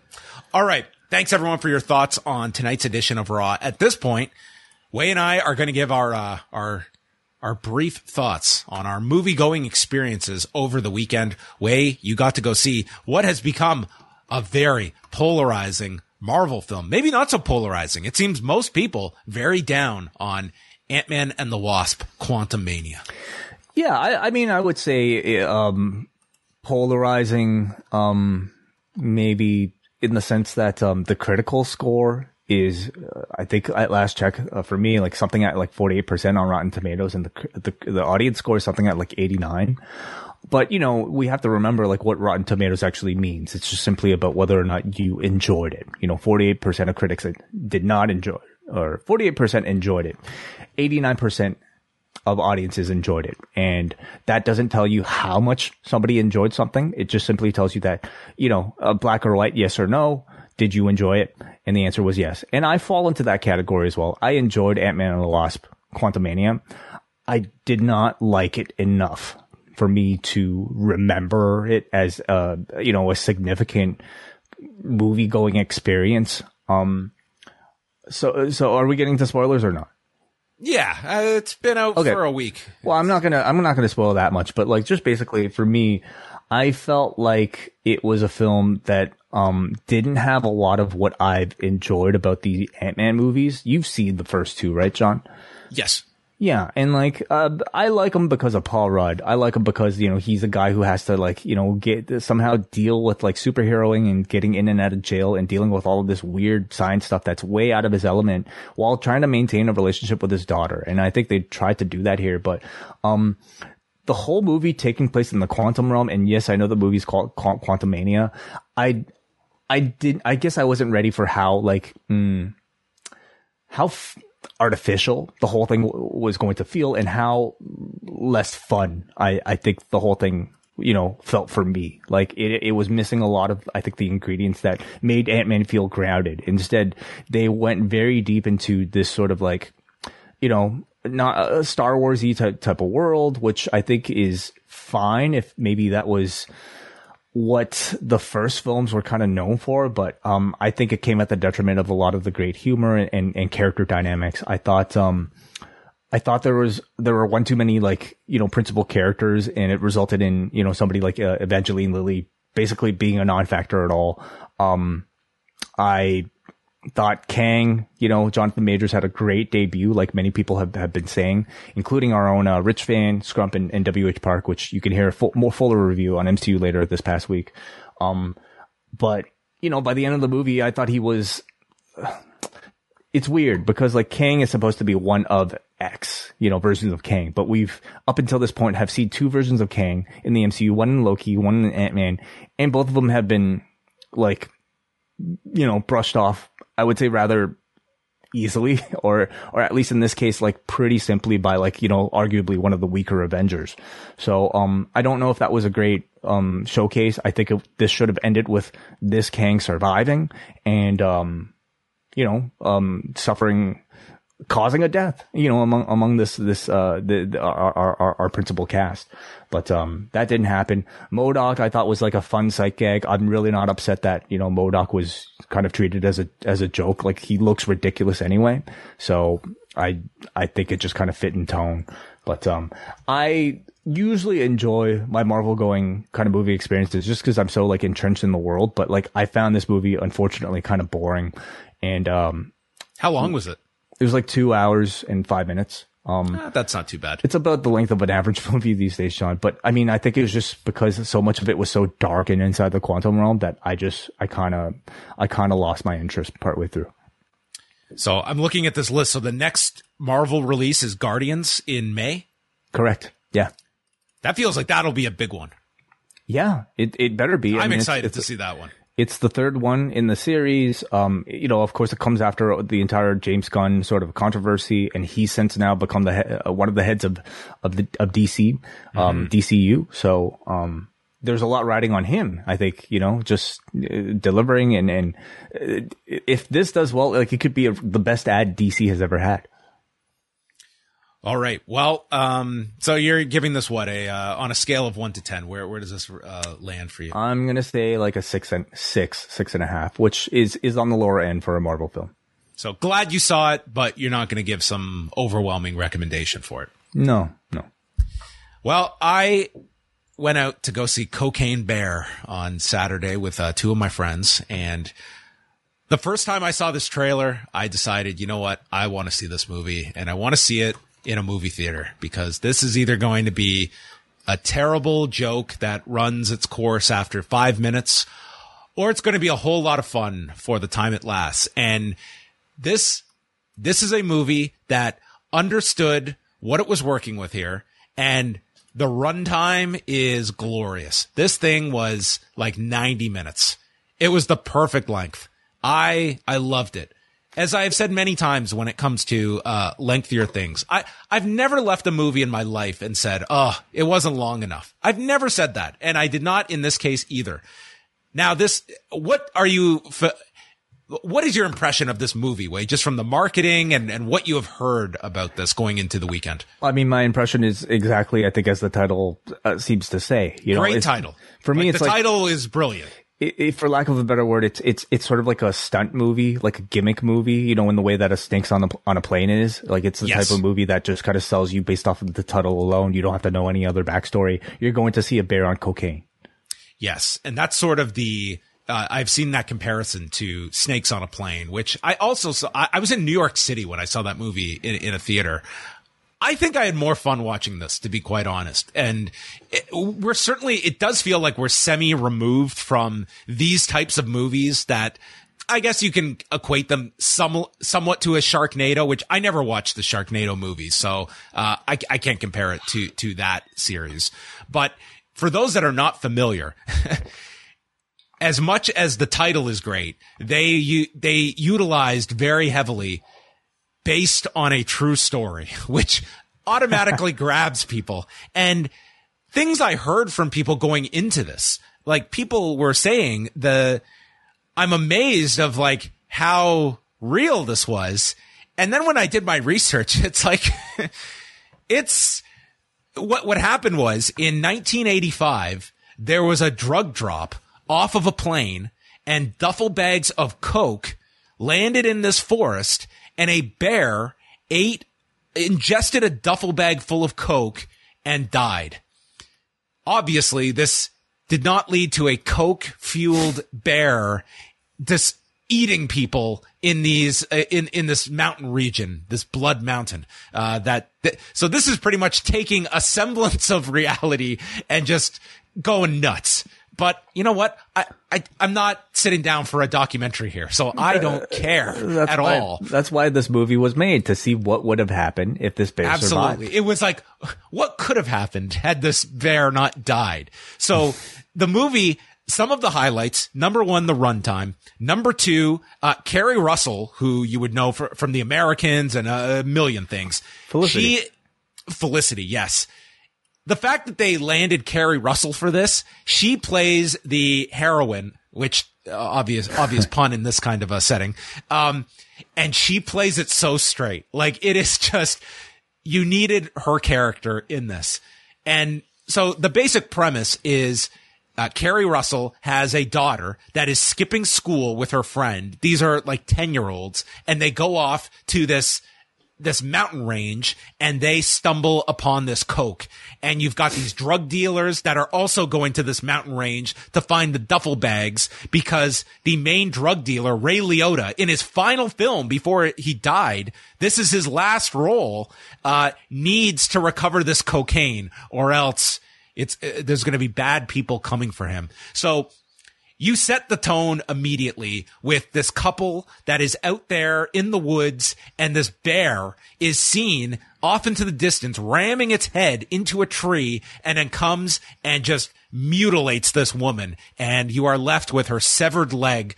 But as violent as this might sound, this is so much closer to Evil Dead than it is to graphic violence. Like, dude, I howled at so many times during this movie. It had some great scenes, many surrounding the bear. How full was the theater? Oh, dude, it was fairly empty. To be fair, I went to an earlier showing on Saturday. This was like a 5:30 showing. It was, I would imagine a late night showing, it would have been a way more animated, like, I wish I saw a later show where people were just more into the party vibe, because we saw it, and dude, the theater had to be like 30% full.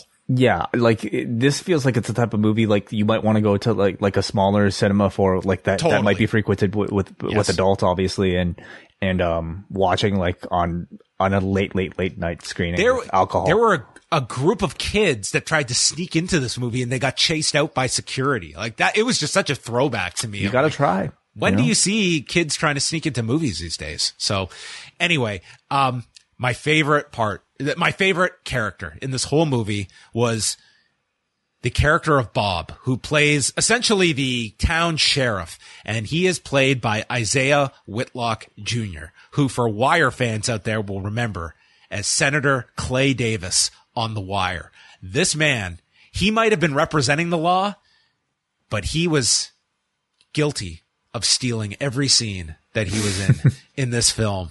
Dude, this guy was so awesome. There is a scene at the gazebo. I won't go into all of the details, but it's the funniest scene in the whole film, and he was fantastic. Just the best. That's about it. It's a stupid movie, but it never takes itself seriously, and there are enough funny moments that get you it's 90 minutes, and I really enjoyed it. It was a fun movie to watch in a theater. I don't think I would enjoy this as much if I was sitting at home watching this. I think this is a movie you want to see in a theater, and that was sort of my impetus to see this. I wanted to see this with my friends that are kind of into the same stupid stuff I am, and it was the experience of going and being in a theater with other people just laughing at just a stupid violent film for an hour and a half. Every theater or every movie production company is after an idea like that, an idea that can not be, for a film that can't be replicated by a Netflix or something that, you can watch and stream at home or download illegally at home. Something that you have to pay to be in a theater, an experience that you have to pay to have with your friends, maybe late at night or maybe, I don't know, during a matinee or something. And, I hear that this was very successful over the weekend. it did over $28 million worldwide. So they've almost reached their budget of like what it costs. Like this was only a $30 million movie or so. There are 16 people cast in this movie. That is it.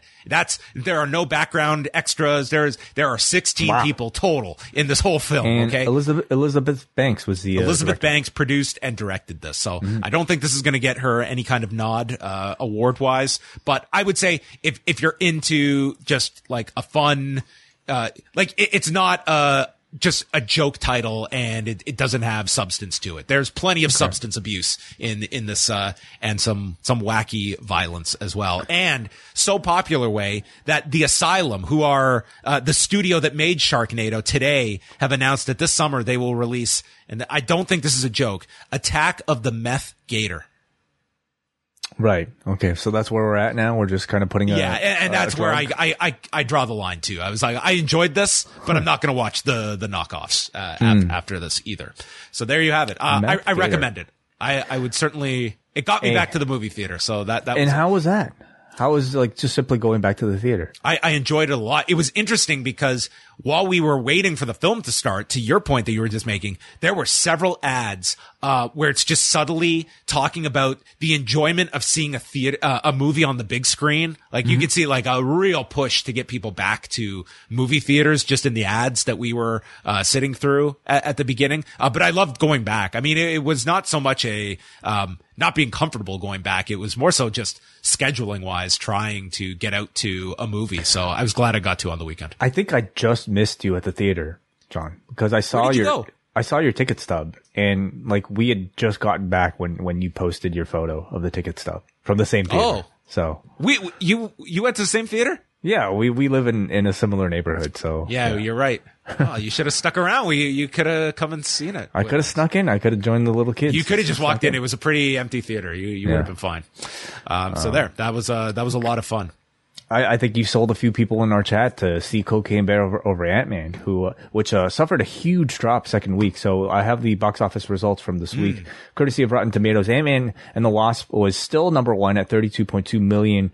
But Cocaine Bear right behind at 23.1 million. Oh, okay. I saw another one that said 28, but there you go. 23.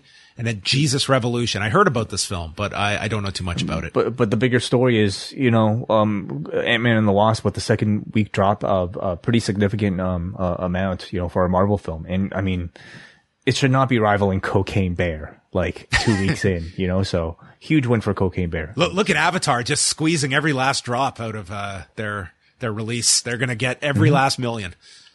Are you planning another trip to the movies anytime soon? So my friends want to go see John Wick 4 in March. I enjoy the John Wick films. Apparently this one though is almost 3 hours. So what's your cutoff? Like evidently 90 is your sweet spot. Okay. 90 would be amazing if every film could be so judicious with their time. Like 2 hours. Once you're going above 2 hours, I better really want to see this movie. Okay. My next trip will probably be for Creed 3, and not because of the bra, product placement tonight. Yeah, they were pushing it hard. Yeah. I would like to see Creed 3 at some point. Yeah. Maybe I'll and then what? It's like, there's a lot coming out. It's like Guardians, Fast, There's a Scream X. movie coming out. They're up to 6 now. Okay. Yes. Into the Spider-Verse. There's the Super Mario Brothers movie. It looks really good. The animated one, not the, live action, but yeah. Well, the movies are back. They're back. And you know what also is back? April 1st and 2nd, the WrestleMania watch party that is being presented by Poison Rana's Braden Harrington and Davey Portman. It is going down 2 nights at Gabby's in Toronto at 309 King Street West, as the two of them will be hosting watch parties for both nights of WrestleMania. Tickets available starting at $11 at poisonrana.ca. They will be doing trivia, drink specials with some of Davey's finest, and handing out prizes. And boy, you don't want to throw your back out on trivia. You want to be ready for what prizes might be up for grabs at Gabby's over WrestleMania weekend. So we will remind people over the next month, a great spot to go to catch WrestleMania both nights in Toronto. Will they be serving a liquid sky or white lightning? Oh, maybe they can, do some shots of some, No, never mind. I'm just gonna slam the brakes on that. I don't have. We'll leave it to Davey to come up with the drink. He's good with the names. Really He's very good with the names. Yeah. Also, we have our WrestleMania schedule up. John Pollock, hard at work, and along with John Cena now, helping us update a lot of the WrestleMania week schedule and offerings, especially if you're going down there in LA. If you want just a one-page source of all the shows that you could possibly be going to, or even if you're watching at home and if you're digging around to see what you can watch on Fight Plus or elsewhere streaming that weekend, go to postwrestling.com/mania. It is up right now on our site. Yes, it is not 100% complete yet, but I think the majority of stuff is all up there, but we'll still be adding to it over the next couple of days. If there's something missing, email John at postwrestling.com and get your show added to our list. Yes. All right, that's going to wrap things up. Thanks to everyone for tuning in. Big week here at postwrestling.com. We will be back Tuesday night with Rewind Away number 126 as Way is off to watch WWF UK Rampage 1992. Hosted by Gorilla Monsoon and Bobby Heenan. And then we will chat with you on Wednesday night after Dynamite. So that is it for us. And thank you for tuning in for our reviews of Quantumania and Cocaine Bear.